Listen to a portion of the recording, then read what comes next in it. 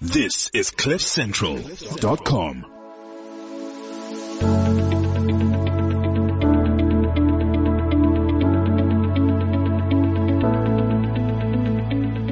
Welcome to the Understanding Cancer podcast, a series of key conversations that bring together all you need to know about cancer, empowering you with information and knowledge. This 10 podcast series is brought to you by Discovery. My name is Sonia Booth. Each week we chat to some of the country's foremost experts in the fields of health and wellness for cancer prevention, as well as in cancer treatment. We are bringing you fascinating insights relevant to every person out there. In our 7th episode, we are focusing on emotional support through the cancer journey. Today I'm in conversation with Norma Mola, a counselling psychologist. She is also a breast cancer survivor and she's been in remission for 7 years. Norma joins us via Skype from Cape Town. We also have Nonhlanhla Dube with us in studio. Nonhlanhla is a clinical health specialist with the Cancer Association of South Africa. She is also a professional nurse and oncology educator. Ladies, welcome. Thank you, Sonia. Thank you very much. Let's start with the emotional support at diagnosis. Everyone reacts differently. Can you give us examples of some of these experiences or moments? You're correct in saying that it's very different, and I think it's probably an important thing to respect that people do have different experiences. It's quite important to listen as well and to not accept that everyone is having maybe the same type of experience, but to hear what people are going through. There are probably themes, though. I'm sure for many people it's that old cliche of we tend to know that cancer can happen to anybody, but we still don't believe it will happen to us. So initially, to hear that you have cancer is particularly bad news, and it's very shocking and traumatic. So all the things that typically happen when you're exposed or presented with something that's traumatic in any other situation typically can be your experience in hearing that you have cancer. So I suppose some examples: total shock and disbelief, panic even, because I think the reality is that cancer is a very traumatic experience to go through, but there's also a lot of additional hype and fear attached to the remote chance of even hearing that someone has cancer. So it's a particularly weighted topic. So a lot of people panic initially. You need some time just to come to terms with the whole idea that you have been diagnosed with cancer. So yes, different experiences, but I'm sure there's a lot to be said for many people do have a sense of complete disbelief or some form of fear, and if you panic and you're fearful, then there's a lot of emotion immediately as well. And so it's probably fair to say that if you're with somebody and you receive a diagnosis of cancer, it's ideal to be with somebody who can support you then, or to spend a bit of time with you and help you through the initial moments as such. Nonhlanhla, is there anything you'd like to add on to that? Yes, thank you. I'd like to add, I really concur with what she's just said, because, the diagnosis of cancer to most people has got a connotation of, death. Some people will just think of death. So there are a lot of psychological effects that happen, and they will differ with different people, as she has just mentioned.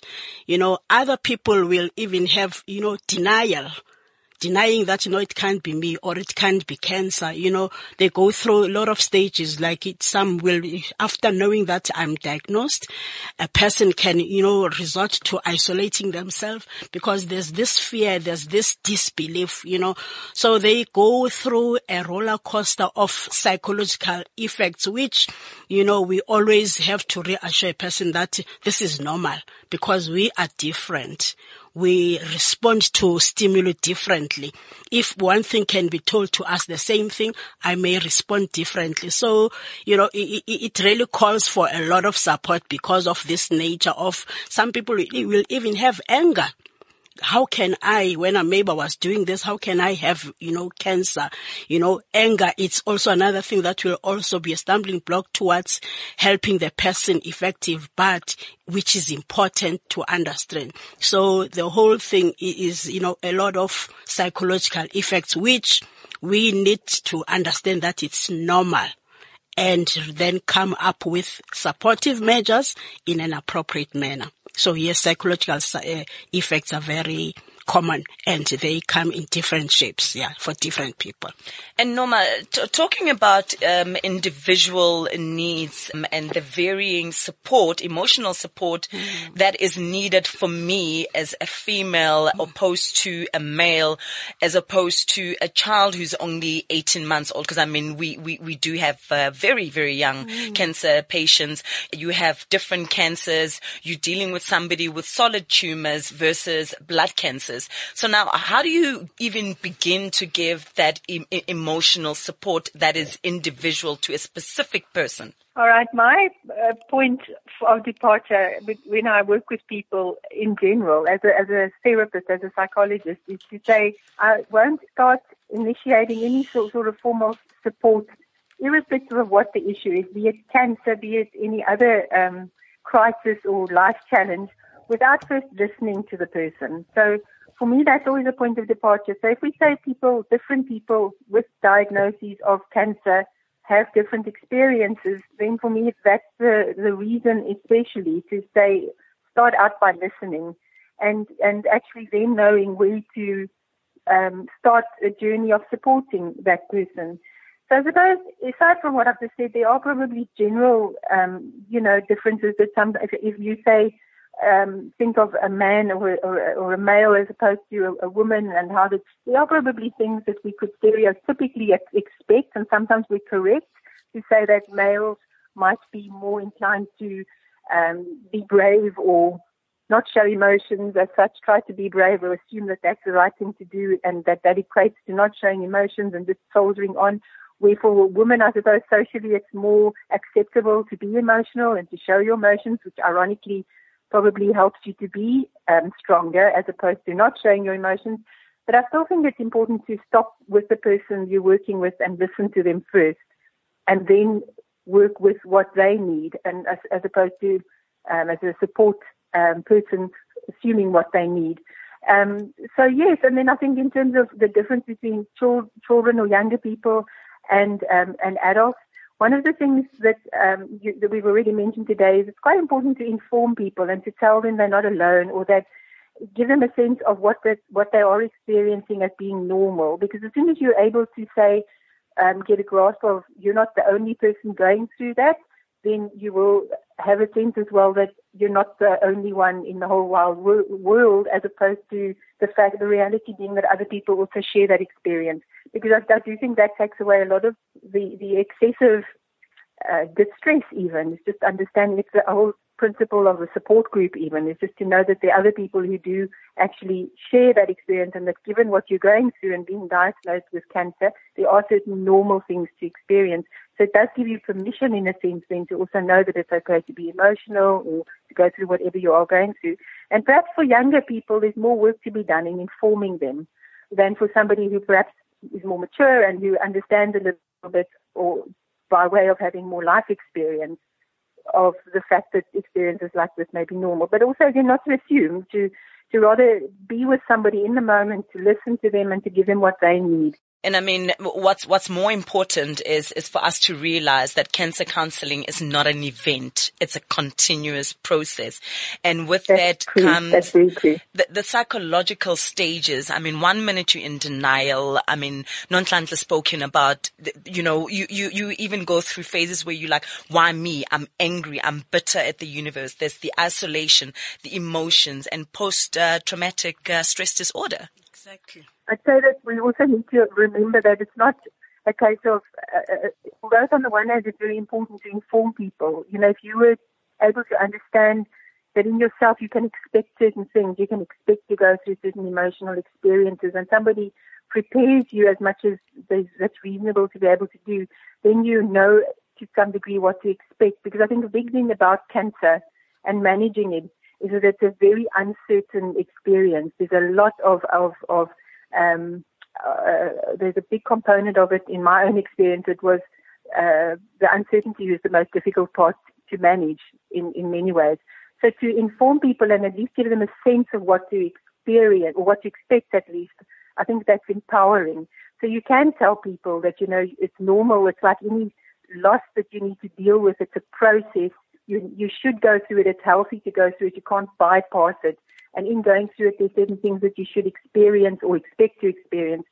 But having said that, you also identify that it's not a clearly delineated experience that will be the same for everybody. And then if we look at the phases of loss and dealing with loss, a lot of people vacillate and experience them at different times, or some are shorter and others experience that type, the same thing in a more extended way, and sometimes we jump between phases. It's actually just important, I think, to always know that we're different. Everyone's story is a very different and personal story. So yes, we need to prepare people and then also allow them to also trust their own experience and to know that within a certain frame of what to expect, you don't necessarily have to be like everybody else. Because I think it's extremely important as well when you help people to prepare them to manage the whole the treatment process, for instance, is to tell them what to expect, but also it's really important to know that your story doesn't have to be everybody's story. Because in looking at what people go through in cancer, the most traumatic stories are often the ones that are sad stories. And unfortunately, that's what people tend to think of first, or when we're diagnosed with cancer, we think we'll be one of those bad stories. Or we read on the internet and we get to see case studies and things, and it seems to be that it's quite easy to get a worst case scenario. And it's very important, I think, to give people a fair understanding that it doesn't have to be your story. There are many, many, many positive stories, and actually, I'd go as far as even saying, because that's my experience, that cancer can actually be a gift. It can bring things into your life that even though you never want to go through the experience again, you wouldn't want to lose. I think you need to give people a fair chance to see that type of have those types of expectations. Norma, that is profound insight from your personal experience with breast cancer. Nonhlanhla, your view on really allowing a patient to express their personal reaction to cancer, what would that be? As a person is diagnosed with cancer, and for example, you're imagining myself being a clinical setting where the patients are going to be treated, knowing that it's a long-term process that they'll be undergoing. So that initial assessing of the patient, that is the assessment which will include knowing where they come from, who they are, their families and all that. That sometimes it becomes a very tedious process, but it's necessary to spend quality time in assessing the patient, asking all those relevant questions that could be on their initial contact or treatment process. And that helps us to be able to have a good patient-centered approach, because by so doing, you'll be able to talk to this person, or already you'll be able to understand them, even their psychological situation, even their social situation, because that assessment, I'm seeing it as being very vital at the beginning, because, an individual's aspects, they don't manifest themselves in isolation. But if you understand a person in totality, then it also helps us to be able to meet their needs, their psychological needs in a very well thought out manner. Nonhlanhla, what is the role of the multidisciplinary clinical team in as far as supporting the individual in the early stages? When we have assessed them already, we will have identified the needs of this particular person. And because the interdisciplinary team is important to try and meet the needs of the person in totality, so that there isn't anything that is left out. So the interdisciplinary team members, for example, will involve be it the social worker, if there are any social problems, psychologist, be it the doctor, the chemotherapist or radiotherapist that will be treating the patient. It could also be a surgeon, because if maybe the cancer that the person has experienced does maybe need some or has had surgical interventions, so that will be important. The list goes on. For example, it can even be a child who has been diagnosed with cancer. So the teacher could be a very important part of that team. The nurses that are going to be maybe 24 hours with the patient are very, very important. So within this team, we always advocate that the patient must be at the center of the team. So the patient, that's where the question of patient-centeredness being very important, because we might all have our expertise about how to go about with the cancer, but now this person needs to be informed so that at the end of it all, he or she understands as well what she or is about to go through. Much as that time of education, as we have just said, it may not be a once-off event, but a continued process. So the importance of the interdisciplinary team is to ensure that we meet the needs of the individual in totality at whatever time when the person needs to be attended to about whatever needs that may be identified. I'm glad that you actually just covered oncology care and the importance and the role thereof. Norma, patients report that specialists can be too harsh, that they don't make time for them, and sometimes patients fear asking questions because they just feel perhaps they're not going to be attended to, or their questions won't be answered in a manner that will satisfy them in a way. I'm actually, I've got quite strong feelings, and I think I agree completely with what Sandra said just now, and in answering your question now, my sense is that, and it comes from my own experience when I did my treatment 7 years ago, and from speaking to people who are my clients and have to work with specialists. I think there are incredibly amazing people in oncology and in cancer support, because you can imagine that people who do any type of work like this are called probably to do it, and it's not an easy journey to work with so many people who often are in such difficult situations. So we take our hats off in general to the people who are offering this support and the multidisciplinary support as well. And having said that, I think there are things that are probably just human and normal that happen. And I think in my own experience, one of my biggest challenges, and that's one of the things that probably literally hurt me the most in my own treatment, was a sense that I didn't feel as though the doctor I had, even though it was a very competent person, I think we had differences, and I felt at times that perhaps part of the problem, although it obviously relates, it's about a relationship and it comes from both sides, but I think part of it sometimes must mean as well that professionals, and I can include myself then in that, if I see myself in my therapist role, we tend to sometimes, there's always a risk that you can become too almost blasé about people, especially because it's also a way of protecting yourself when you're exposed to many patients who are hurting and and you need to just produce, and it's a job that you do. So sometimes I think there's a risk that doctors or any other specialists, and I'm sure they're aware of it and they have to manage it, but that they can become a little bit it's slightly impersonal. And as I said, maybe it's because they protect themselves in doing that. So sometimes patients, I'm sure, are affected by that. And then aside from that, I think patients generally in the culture of thinking that a doctor is always the final word, so to speak. You have to listen. The doctor is the person who knows best. And we get a sense, I think, that in our culture maybe we don't always challenge a doctor. And mostly, I suppose that's a healthy way of thinking about things. But I do also think there's room to say that if you don't get along with a professional, it's not so much, it's not wrong to look for somebody whose bedside manner you do appreciate. I think we need to encourage people who are going through cancer and cancer treatment to see that in I think this is just generally my attitude as well, in coming through this in a well way and in a good way and in conquering it as such, you need to take ownership of your journey. And in part of that, it's very important to also give yourself permission to even challenge in a fair way the people who are supporting you.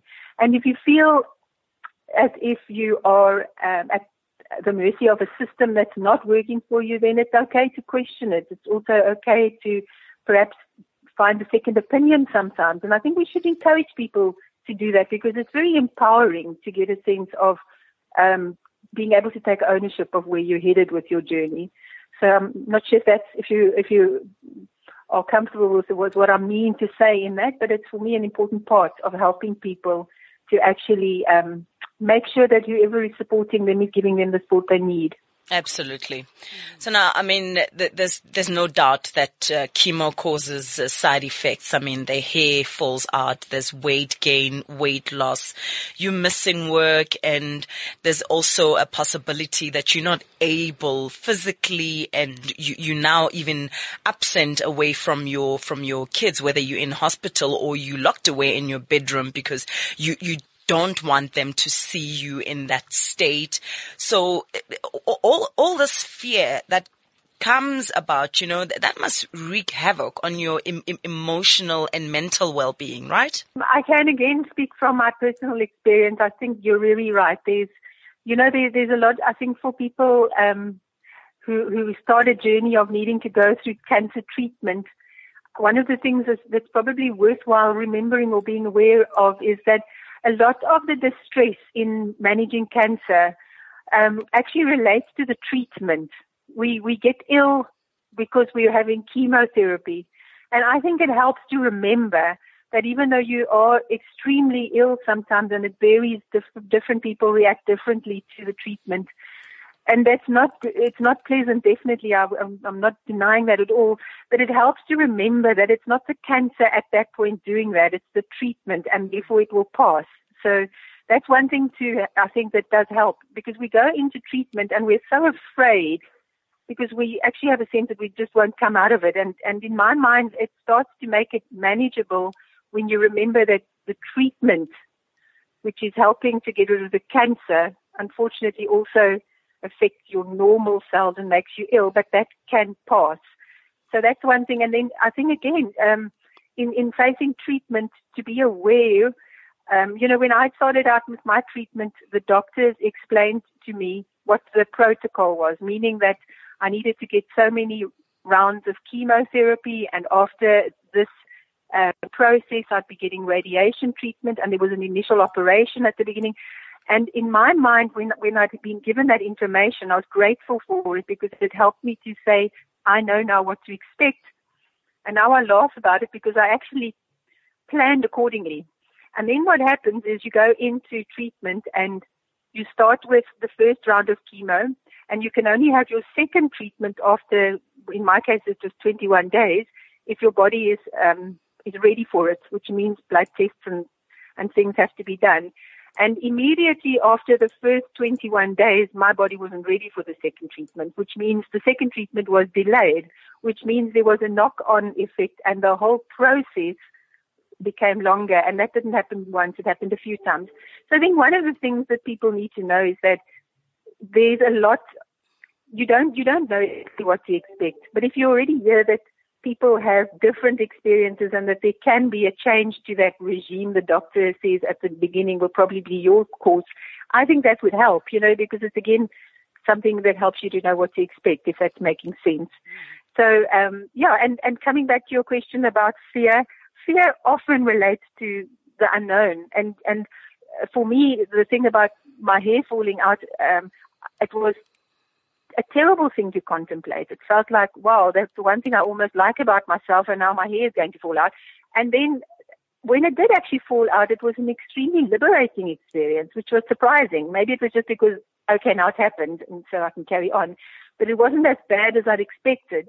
So the fear, again, is always about not knowing what to expect. And maybe I'd really like to be able to say from my experience to all the women who fear what will happen when their hair falls out, that it's actually not that bad, or at least I'm an example of someone for whom it wasn't that bad. I wore hats, I wore scarves, I did all types of things that I would never have got to do if I hadn't had that experience. So that's just from my personal perspective. And I know that one of the things that you were happy about is saving money on your shampoo and conditioner, right? Because I also believe, I believe that you also got a henna tattoo on your head. I did. I actually am very proud of that. It was quite a moment to put a picture on this bald head, and it obviously doesn't last forever because it's a henna tattoo, but it was something, and it was a bit of a statement. And I got to do something that I would never have done or contemplated having the opportunity to do. So I suppose sometimes it's just about also saying, you know what, I'm going through this. I wouldn't choose to. I don't want to have chemotherapy. I don't want to. But now that I'm in it, what can I do? Or how can I make it not only just bearable, but, how there's something for me in treatment in cancer about taking ownership of the process. I've already said that. It's just to say that you're a survivor or to just say I'm getting through that is so, it's fine. It's cool to be a survivor as well. But to actually say, well, how am I going to manage this? How am I really going to take charge of it in a sense? It's a difficult thing to put into words, but there's a capacity in us all to decide to claim the process in a way. You can't change it. You have to go through it. And so it's about deciding how you go through it. And I think there are definitely things that you can do to go through it in a way that's really empowering despite the illness. And I say that with respect because I realize it's not perhaps an easy thing to actually implement. Absolutely. Nonhlanhla, the lack of psychological and financial support can negatively affect the entire healing process, right? Exactly. Definitely. That can really affect the entire process negatively because the person will have, worries and concerns about what is the next step. Psychologically, it helps you a lot if you are financially well prepared for whatever eventuality that can come in. Also just as she was talking about the importance of the individual with cancer taking charge of the process, that is very, very key. But what helps one to be able to take charge of that process? Earlier on, we talked about, the rights, when you are informed about your disease and if you feel uncomfortable.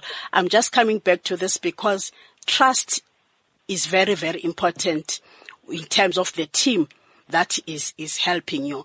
And also another aspect that I would just like to bring in at this stage, which helps a person, be it financial problems or social problems, your spirituality also comes in being very key in terms of helping you to go through the process. Of course, there are a lot of whatever ways that we believe in, but that's why there must be that interaction and advice, because I may not have some spiritual beliefs that may be detrimental to my care. So when bringing in some of the factors that may affect a person negatively, if you've got this foundation of support that has been built, in trust, in open communication, in viewing you as an important person. For example, we are talking about finances. That's why when we talk of the team, for example, social workers become a very important aspect, because let's say a person has been diagnosed and this person is a breadwinner. Somewhere, somehow, the financial issues will kick in as a problem. Maybe also they may even have difficulty in taking time off work, which will also, impact on their financial situation. But at the same time, if they cannot follow the prescribed or the ideal process that has been prescribed for their ill health, then that will be a problem. So the kind of social workers or any relevant referral will be ideal to help and support this person. So it also brings us to not just having the team, but having the team to ensure that any needs are met for this particular person. That's why, for example, we live in South Africa, where there is this process now of coming up with the NHI National Health Insurance, where we are calling really that if only the government can do this, so that there are no people that are disadvantaged, that cannot maybe afford finances when they are having a life-threatening illness. So these are all the issues that needs to be taken in consideration of, because even our preparedness in terms of medical aids or in terms of finances, when such a disease like a cancer come about, we may not be the same. So that's why we have to think broadly and really make sure that everybody has got a fair access to treatment as much as possible. And then another worry is that the patient is not the only person that's affected, the entire family unit. I mean, there can be disruptions where you're needing to be rushed to the emergency room in the middle of the night, or even during the day when, there's most family members, some of them are at work or some are at school. But then some other family members are worried, what should we feed you? Are we taking care of you in the right manner? Are we giving you the right emotional support? What can families do, to adequately support? Obviously, it can never be enough because, different people, some people want their space. Yes. And they want to shut themselves in their bedroom, as I've said earlier. And some people just really need for somebody to constantly knock on the door to check, are you okay? So what do you do as a family member? The role of the family is very, very important. Like we would say, it's a family, or a significant other, because a person that is significant to an individual is their family. The question of being patient-centered being very important, not being prescriptive as who is the family or not. So, the family or significant other, they are so important because if it's an adult, that could be a spouse. And we know, even us, when we were trained, we knew that if an individual in a family is sick or is ill, the other family members will also be ill. So that's why we cannot not involve the family within the conversation and within the need of helping this family. The question of assessing properly the patient and their social situation comes in here, because if I'm a family member and maybe I'm a mother, I could be having children that are looking up to me in terms of every day, because there are roles that we play as family members. So now, to bring in the family even in the early stages of this disease and find out about their fears, find out about their concerns, what needs to be done for them in terms of meeting their needs, whereby you bring in that interdisciplinary team to help with the person. So family is very, very crucial, because cancer can even affect your intimate relationships depending on where the cancer is. For example, us as women, our breasts are very, very important. And in our intimacy, the breasts are very important. And breast cancer, when you are diagnosed with breast cancer, already some people can even think that, my God, my womanhood is going. What is going to happen with my partner? So that's where early in the disease process, the question of also nurturing that support or that relation, helping the people to come together. Hence our saying earlier on, the, person-centered care being important, and also helping them to alleviate any fears that they are having and have interventions that will also bring the family together. And, also talking about the importance of the family. If a child, for example, has been diagnosed, there's going to be, children, if they are weaned from their families, obviously they may not be able to cope well with the treatment. So the psychological preparedness and understanding that, my family is here, my children are well taken of, and I'm not going to lose out maybe in school. It makes a person to be psychologically ready and be able to go through the treatment process, because as we know, treatments are very, very harsh. So imagine if physically you are not well, psychologically you are going to be affected. And if psychologically you are worried about a lot of things, about your relationships, about your family, so you are bound not to be able to cope with the treatment. So family is very, very important, whether you are a single parent, because also there are even single parents who've got children. So imagine when they've got cancer. So all this, making sure that such aspects are taken care of, it helps the patient to go through the treatment journey in a reasonable manner, knowing that all their significant people are taken care of, and their significant people are also there to support them, during the treatment process, be it taking them to the chemo or taking them for radiation, just sitting there, being there, holding their hands, it's very, very essential. So the family, involving the family according to the patient's needs, it's very, very crucial in the whole process. Absolutely. Mm-hmm. Norma, now in the case where an adult is diagnosed, how can social workers liaise with the school, for example, to give support to their child?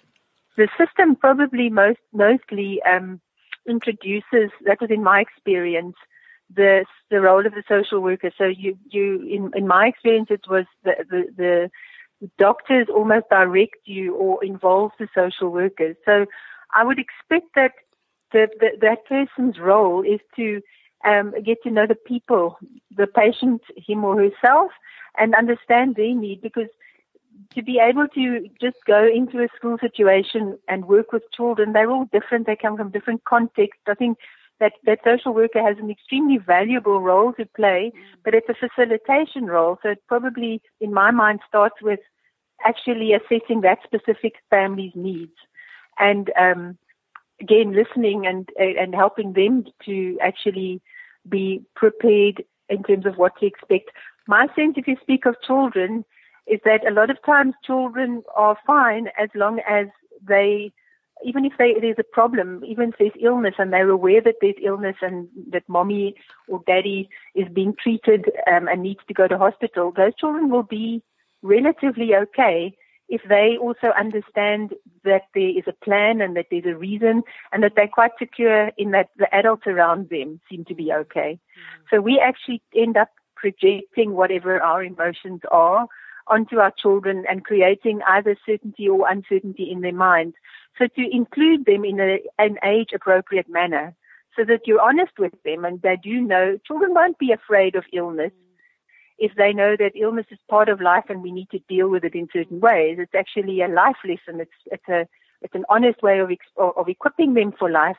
So I wouldn't say it's appropriate to hide them from the process, but to include them in an age-appropriate way, which is safe and which is protected for them. And so I'm sure the social worker is somebody who's very equipped to help in that way. And Nonhlanhla, as a friend, how do I support my friends when their child is diagnosed? So as a friend, friendship, most of the time we end up being family with the friends. Your friends become the most best sister that you can talk to. So even then, it's about being there for your friend. It's about finding out what can I do for you? How can I help you during this time? Being there to make sure that the process is made as easy as much as possible. So friendships really play a very, very important role as well. As I say, that they can just also become as good as family. But also maybe just to come in, just to add, on the support for the children as well. For example, at the Cancer Association, there are these TLC homes where they provide tender loving care, though the actual TLC coming from the fact that it's acknowledged that it's tough living with cancer. So there, there will be children's play, especially because cancer centers are very few.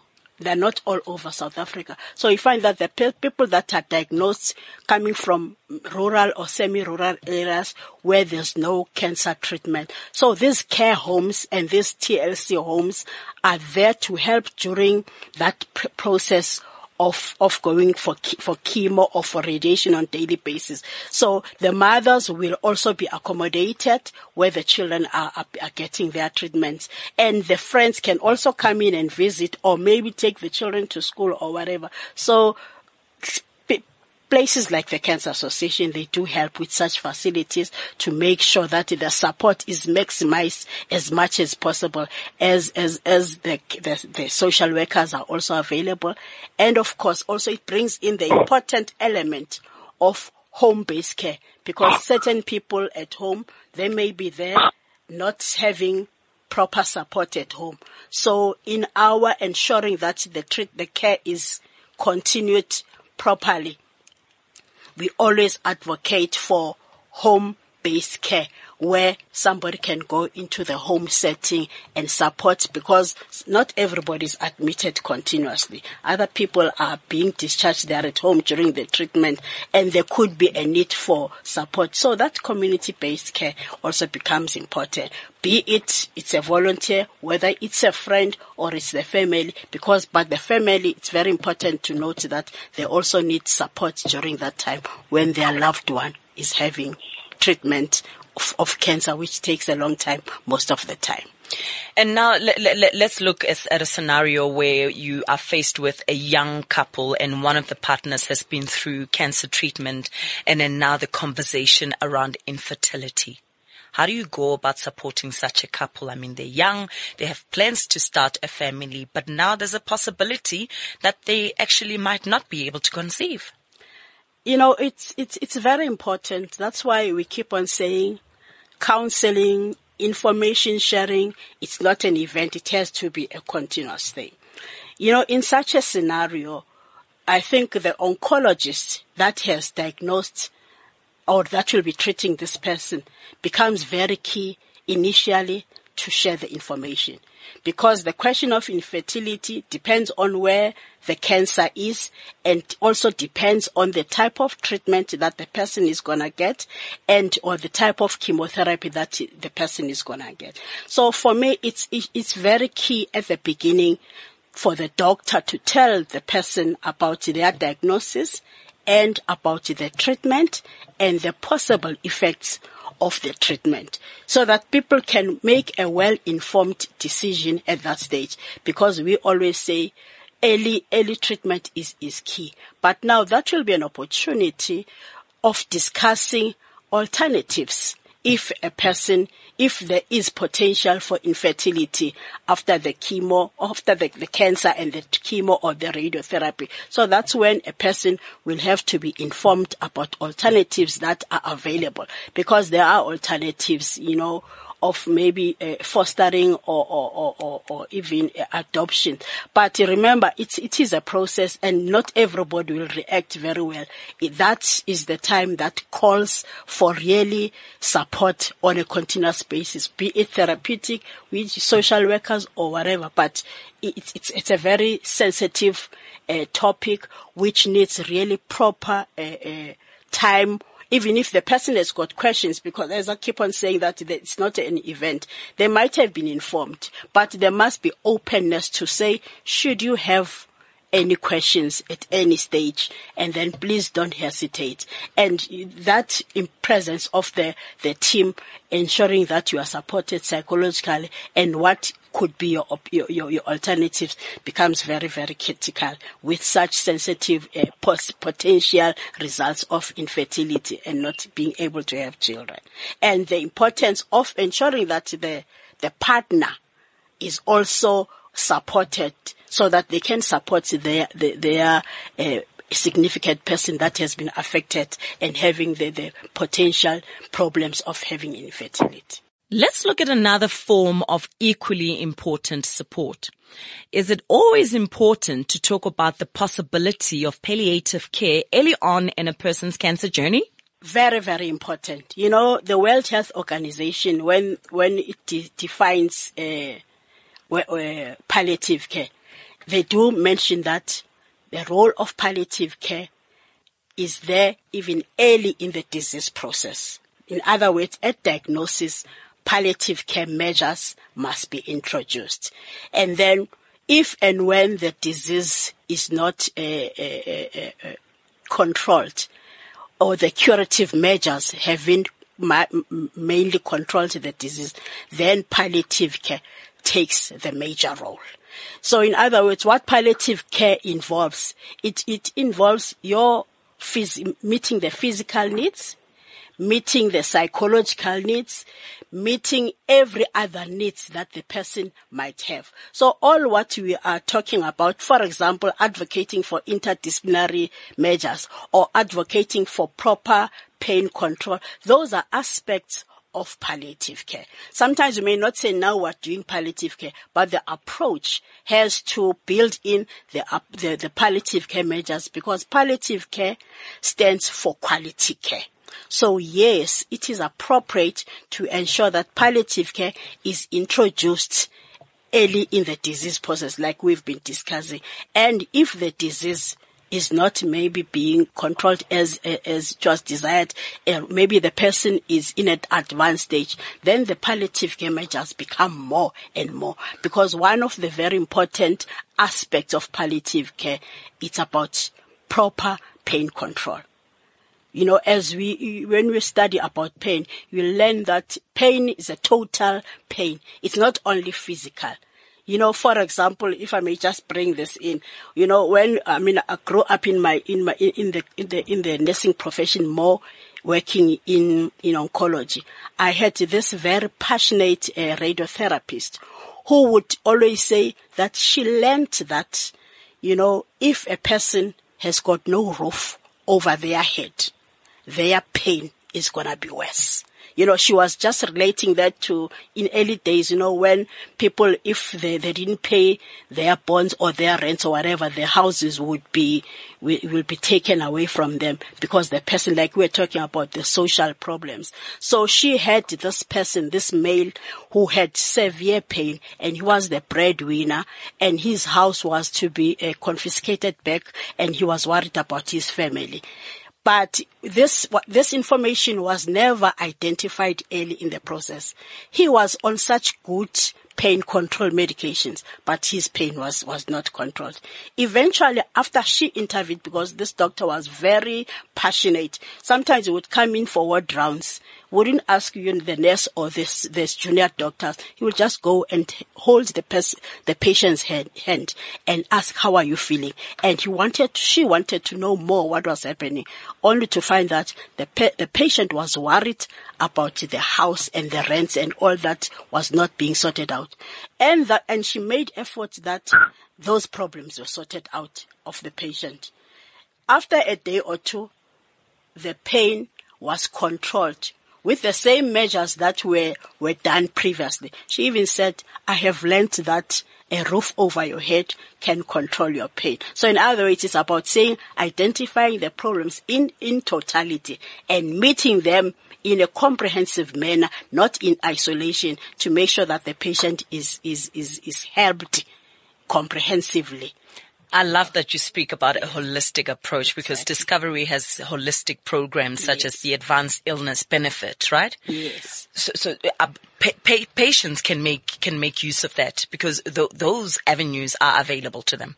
That's wonderful, you know, to have such prescribed benefits for the patients, because you cannot help a patient with cancer without such. So it's commendable to have Discovery having that holistic or comprehensive approach to helping the person according to the needs that they have in totality, which actually even must include the what I was talking about, that follow-up care even in the home setting. That is very wonderful for the patients. And it's good to create that awareness, because sometimes the patients, they don't even know what they're entitled to. So that's why it becomes essential to inform them as much as possible about what they are entitled to as they're having this. Because when you're sick, sometimes you don't even know what is available out there for you.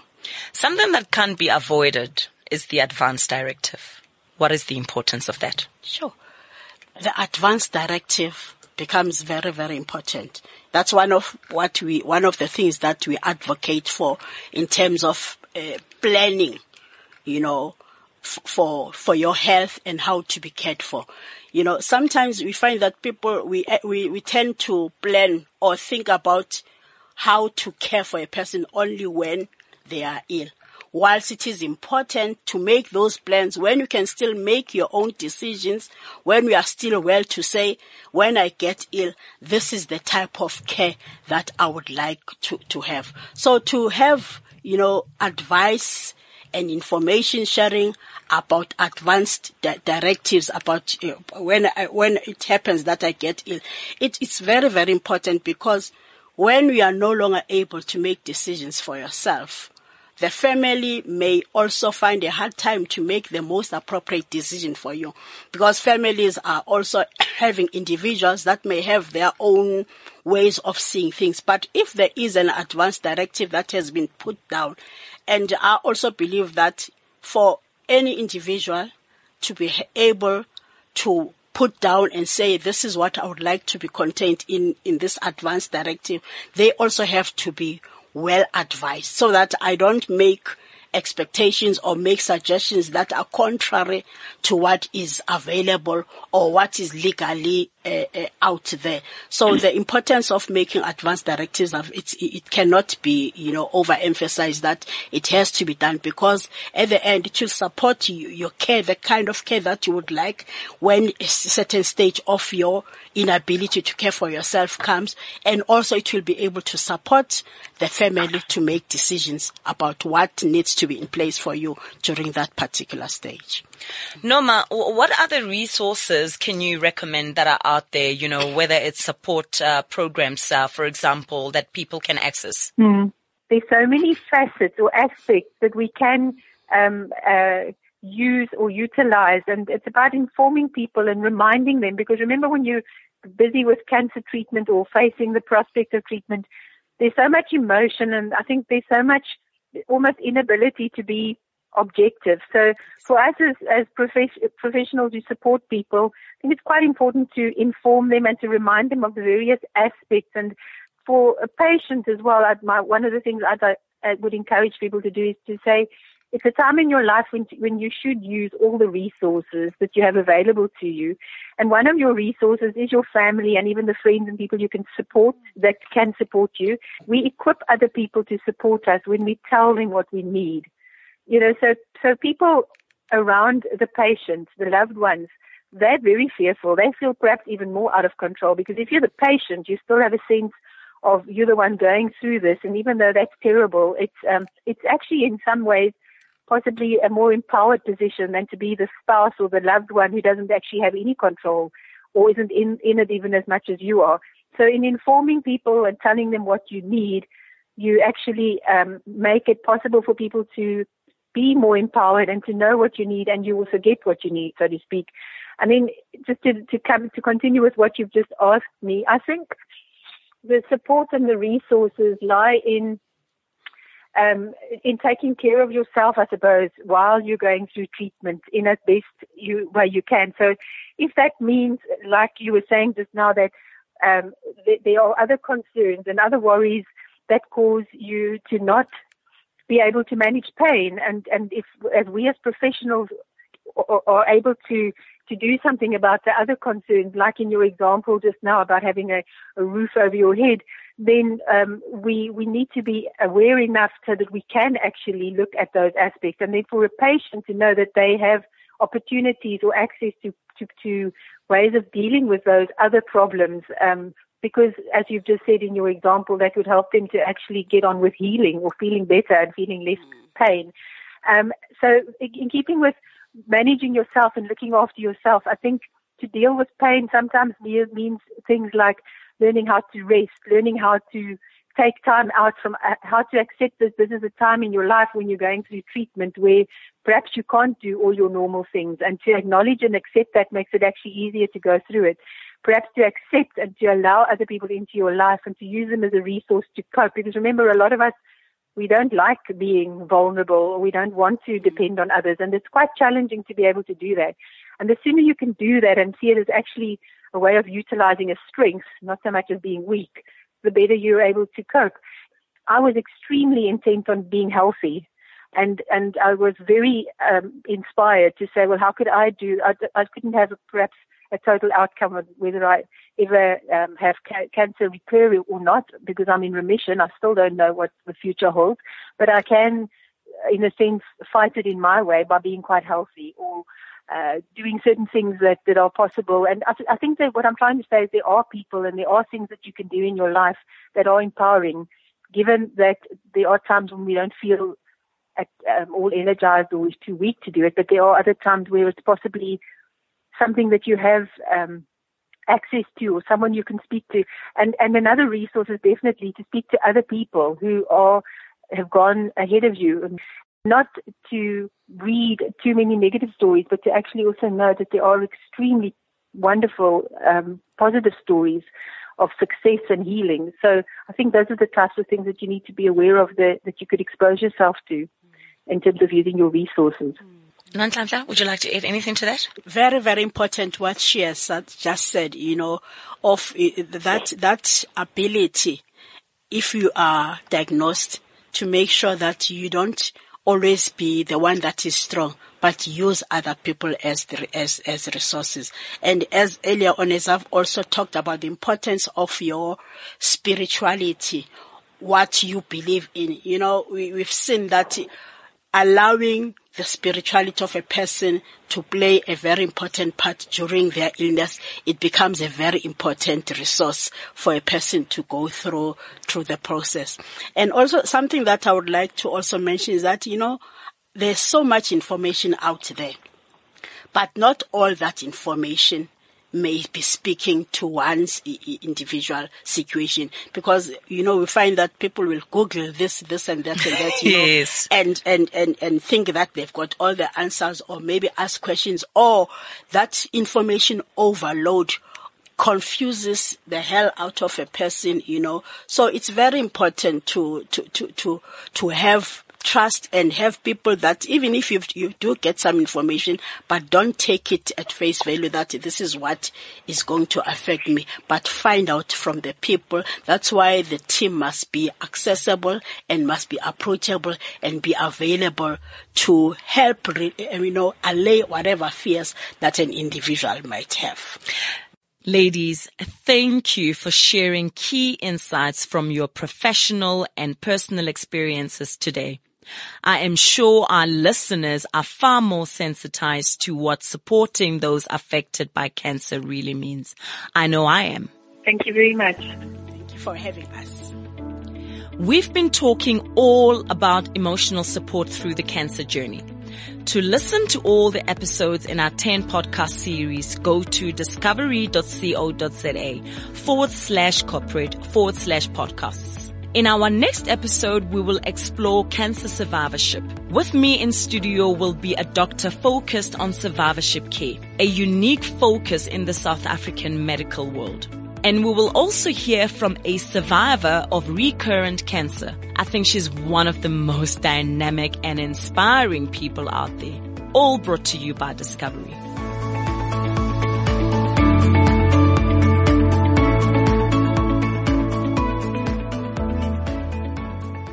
This is CliffCentral.com.